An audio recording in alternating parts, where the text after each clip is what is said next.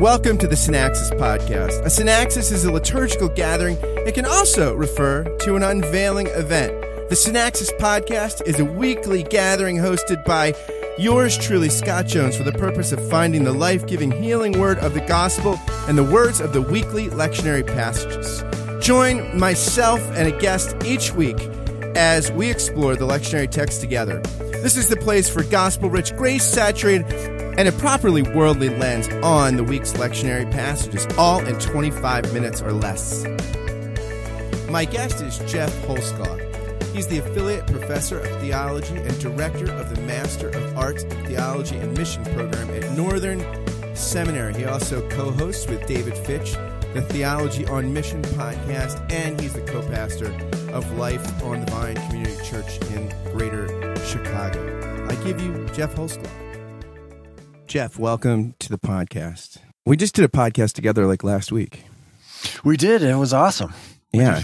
All about the baptism of Jesus, and now we're talking about the first day of Jesus' ministry. Yeah, but first, let's go to the Old Testament lectionary reading, which it has some interesting tie-ins to the gospel reading, and maybe even to the epistle reading in some interesting ways. So we got Jonah chapter 3, verses 1 through 5, and verse 10, where basically Jonah has been spewed out of the belly of the great fish, right? And now he's going to actually go to Nineveh and actually go proclaim this message that he's supposed to proclaim, which he was pretty resistant to at first. He was pretty evasive. And it's interesting because despite the fact that he is complying, right, it seems like everybody in this chapter is still like dead, right? like you've got the dead preaching to the dead, because Jonah doesn't seem like, it's not as though it seems like he's really into this. I mean, he's not thrilled at this point for where he's going, and he goes and he winds up preaching like a 5-word sermon to the Ninevites. It's just like, wow. Sometimes you hear preaching like with people that like people love it, and you're like, gosh, how do people love that? This is like probably one of those instances, right, where like it's not necessarily the greatest, most eloquent stuff. I mean, it's what does he say? He just says, he just basically tells them to repent, right? No, he doesn't. So he doesn't. He says, I love the book of Jonah. So he doesn't tell them. He just tells them 40 days more, and Nineveh shall be overthrown, and that's it. Yeah, not even repent, just 40 days more, and things are going down. So you have Jonah, and then, the theme of the gospel passage is repent, for the kingdom of God is near. And then you have this kind of the form of the world is passing away in Paul, which we'll get to in a second. But I think I love Jonah in the sense of like, it's one of the best like negative stories, like how not to be a follower of God. I always say if I was going to plant a church, I'd just start with Jonah and say, let's not do any of the things he did. But if we're to look, I don't want to go all like super Hebrew on all of us, but like when Jonah is spewed out of the fish, he's given 3 commands, 3 active verbs: get up, go, and preach the word. Get up, go, and preach. And then the narrator, he says, get up is also like what Jesus seems to say to people that are dead. Like when Jesus resuscitates people, there's a get up language. Yeah, come forth. And so the narrator's emphatic. Jonah got up and he went. Those 2 words are echoing the 2 verbs that God commanded him to do. But then we don't get the 3rd one. We don't get that he emphatically proclaimed the message that he was given. We get different words for his sermon or whatever we're calling it. And so you actually get the sense that he probably didn't obey or deliver the message that God had intended him to give, because the message he gives has no hope. 40 days from now, you're all toast, right? But what happens is the people still repent, even without hope. And what does God do? He relents, and we know in chapter 4 that Jonah's really pissy about that, blah, blah, blah. So it's this really interesting negative example that even when we don't deliver the gospel to people properly or at all, God can still be at work to kind of create repentance in people. It's amazing. Yeah, it's interesting. Frank Lake references Jonah talking about the schizoid affliction and sort of just despair. And he says, the soul feels itself to be perishing and melting away in the presence and sight of its miseries by a cruel spiritual death, even as if it had been swallowed by a beast and felt itself being devoured in the darkness of its belly, suffering such anguish as was endured by Jonah in the belly of that beast of the sea, for in the sepulchre of dark death it must needs abide until the spiritual resurrection which it hopes for. And that's where it is interesting, right? Because it seems like there's this sort of, he's like Walking Dead almost still. Yeah, like he's although he's up and moving and he's out of the belly of the fish, it doesn't seem like he's in much better shape than the people of Nineveh. No, I agree. And this, not to go like ultra Protestant on us, but it really speaks to the efficacy of God's word. In the passage, and not all the lectionaries read the whole chapter, but Jonah delivers this message, and then it says that this word kind of traveled all the way to the king. Now, Jonah didn't go and preach to the king. He probably didn't want to preach to the king because he didn't want the king to repent or hear about it or whatever. But it says that the word made its way all the way up to the king, and then the king repented. And so there is this kind of, and you also get this in the book of Acts, where halfway through the book of Acts, you stop hearing about the preaching of the disciples, and you just start hearing about the spreading of the word. The word spread all throughout the region. The word was spreading, throughout Rome and things like that. And it kind of gets disconnected from the preaching of the disciples and things like that. I just think it's just very interesting about how those things fit together. Yeah, I think it is interesting. I think it's a very interesting, and it's probably, I would guess, like reader response criticism, whatever. I guess that the readers initially, when they're reading this book, are thinking, are just as pissed that the Ninevites repent and are saved as Jonah is. Right. Or certainly shocked. Yeah, and probably, I mean, it's interesting too. Like this is, in some sense, right? Like this is, N.T. Wright would say that this is kind of part of Jesus' message to his people in the first century. Like, you're called to be the light of the world, and you're kind of shutting the light. You're shutting the windows to the lighthouse. Mm-hmm. Like this sense in which the resenting the wayward lost pagans, which understandably as oppressors are there's reasons to be resentful, and yet being swallowed by that resentment, you become as lost and dead as the oppressor. Right, and it's Jonah in chapter 4 that needs to be preached the gospel of God's compassion and mercy again. And he resists. And the whole book ends with the sense that he's resisting, even to this day. And there's that great line in this book that Charles Spurgeon loves: salvation is of the Lord. And there is the sense that God is the main actor. It's not sort of big cooperative project. It's God sort of, it's death and resurrection. It's raising the dead. It's not sort of people that sort of need good life coaching going to the deity. It's people that are so lost that they're dead and they're risen. When you're dead, you don't ask, hey, can somebody resuscitate me? There's the sense in which, that's the nature of God as Redeemer. Yeah. Or so it seems. Jonah was a man, got a word from the Lord. Go and preach the gospel to a sinful land. But he got on a ship and he tried to get away, and he ran into a storm in the middle of the sea.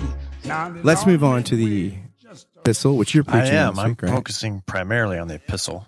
Not that the gospel reading isn't amazing, but you get this. This is 1 Corinthians 7. It talks a lot about marriage, the unmarried, the status of single people, whether we should change our status, what that means. You get sayings from the Lord, sayings from Paul that are not from the Lord, and these things. But the thing that really jumped out at me is verse 31, and how he says all these things are of the world, but the present form of this world is passing away. He says, for this world in its present form is passing away. Now you could take that a couple different ways. One is like kind of the ultra Gnostic kind of view of many conservatives or fundamentalists that the world's going to burn, nothing's going to be saved, it's all going to be destroyed and torn apart, and God's going to discard things and he's going to start over or something like that. Now, I don't think that's what. And that's why we don't need to worry about climate change. That's why we don't have to worry about climate change. Actually, we've had Congress people say that in here. Yeah, so you don't have to worry about climate change. You don't have to worry about social evils or injustices. We don't have to worry about building an equitable society or something like that. We just need to save people from the sinking boat and then get them off to heaven or something like that. Now, so what I'm focusing on in my sermon is that word form. It's that the form of the world is passing away. It's the scheme or the pattern or the way the world has been molded is going to pass away, and God's going to transform, remold the world. And so it's that process that we need to focus on. And so Paul is kind of saying throughout this passage, all these relationships that we have with our employment, slaves or free, married, unmarried, how do all these things that we feel are the most important aspects of our identity? They've been pressed into a certain mold, but that mold is going to change. And so whatever mold we're in, we need to disengage from that and re-engage according to the gospel, according to salvation, according to the kingdom come, which is the gospel reading. And so how can we live into this transformed, not discarded, but transformed world of the gospel that kind of puts into question all of our identities and all of our vocations? And then, sorry to go on forever, but the key point is he's talking about good things. The good, not all good things, but he's even talking about the good things of creation need to, in a sense, be left kind of open and for their passing away too. And so it's not just the bad things or sinful things; it's also the good things. Those things are all kind of suspended in the world or the call of the gospel. Yeah, it's interesting.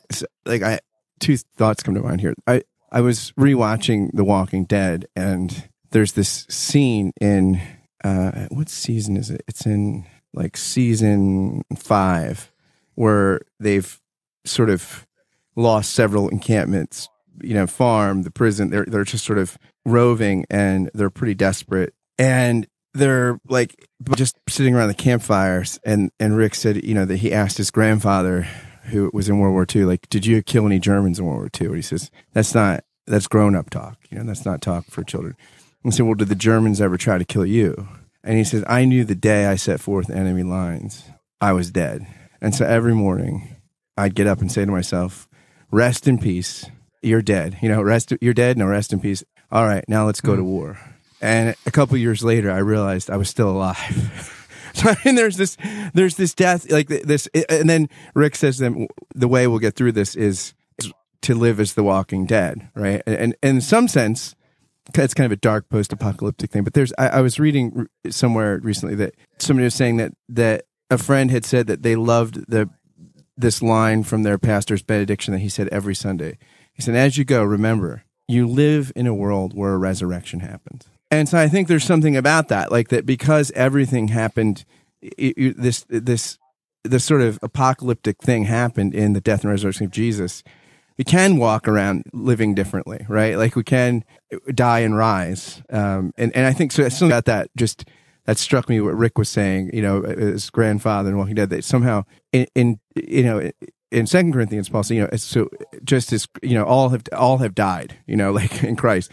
And so part of, I guess, the orientation of the Christian life is realizing that your identity is bound up with the death and rising of Christ, which is, you're saying, that's the shape of the passing away into something else, right? And so it's sort of, the hardest to learn is the least complicated, says the Indigo Girls, right? Like to constantly remember that is what's most real and most true, not the sort of various glory stories and stories of human apotheosis and aggrandizement that we are constantly bombarded with. Yeah, I totally agree. And a lot of times we think of Paul as always focused on death. I've been crucified with Christ, and it's not I who live, Christ lives in me. At the beginning of Galatians, but at the end of Galatians chapter 6, he says, "What is circumcision? What is uncircumcision? It's nothing.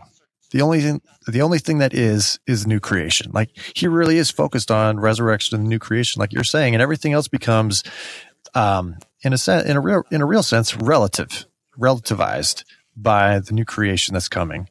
And like I said, like our identity and our roles, they all need to be crucified. And so when he talks about crucifixion and death, it's really just that's the manner by which we disengage from the things of this world so that we can live into the new resurrection, the new creation, the new life, which for Paul is the whole thing. That's the main point. And so the form of this world is passing away. We can disengage, not be overrun with anxiety or fear. Like you said, we can live as if we've died because we have in Christ, and now we can live. But there will come a time you'll see with no more tears, and love will not break your heart, but dismiss your fears, get over your hill. Amen. And now let's go. Speaking of Christ, let's go to the gospel. Nice transition there. We have Mark chapter 1, and here we have the calling of the disciples, the famous, you're going to be fishers of men or people, anthropos, that you'll be fishers of human beings. And that's a proposition that apparently sounds fairly attractive to the early disciples. Right? Uh-huh. It's just interesting too, an interesting contrast, because you have Jonah, sort of a very unwilling fisher of people. And yet it seems that the disciples here are willing to, at least even before the death and resurrection of Jesus, it seems like in miniature they're willing to experience some death of an old for an invitation to something new. Mm-hmm. And so they drop their nets. Yeah, there was. Sorry, go on. No, go ahead. Again, I'm just speaking out of kind of my own evangelical or church concept. I think a lot of times the call of Christ is we send it out, we give it out as like a call to death or a call to something hard, of certainly which it is, or a call to say no to a whole bunch of things. But it's really a call to say yes. It's a call to the new thing of creation. It's a call to God's kingdom come, repent and believe the good news.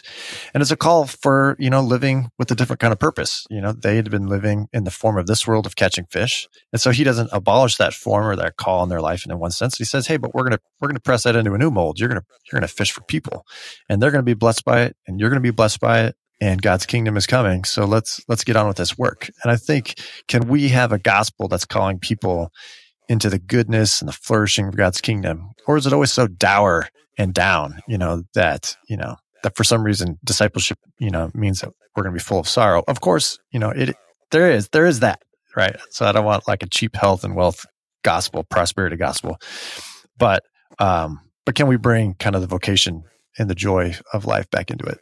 It's interesting, because I think that when people preach about like I die daily, or we died ourselves, like it's such an active sort of like, all right, here we do. It's not, whereas like Capon talks about that stuff. Robert Farrar Capon, almost tongue in cheek. He's like, well, there's only one way you get into the kingdom.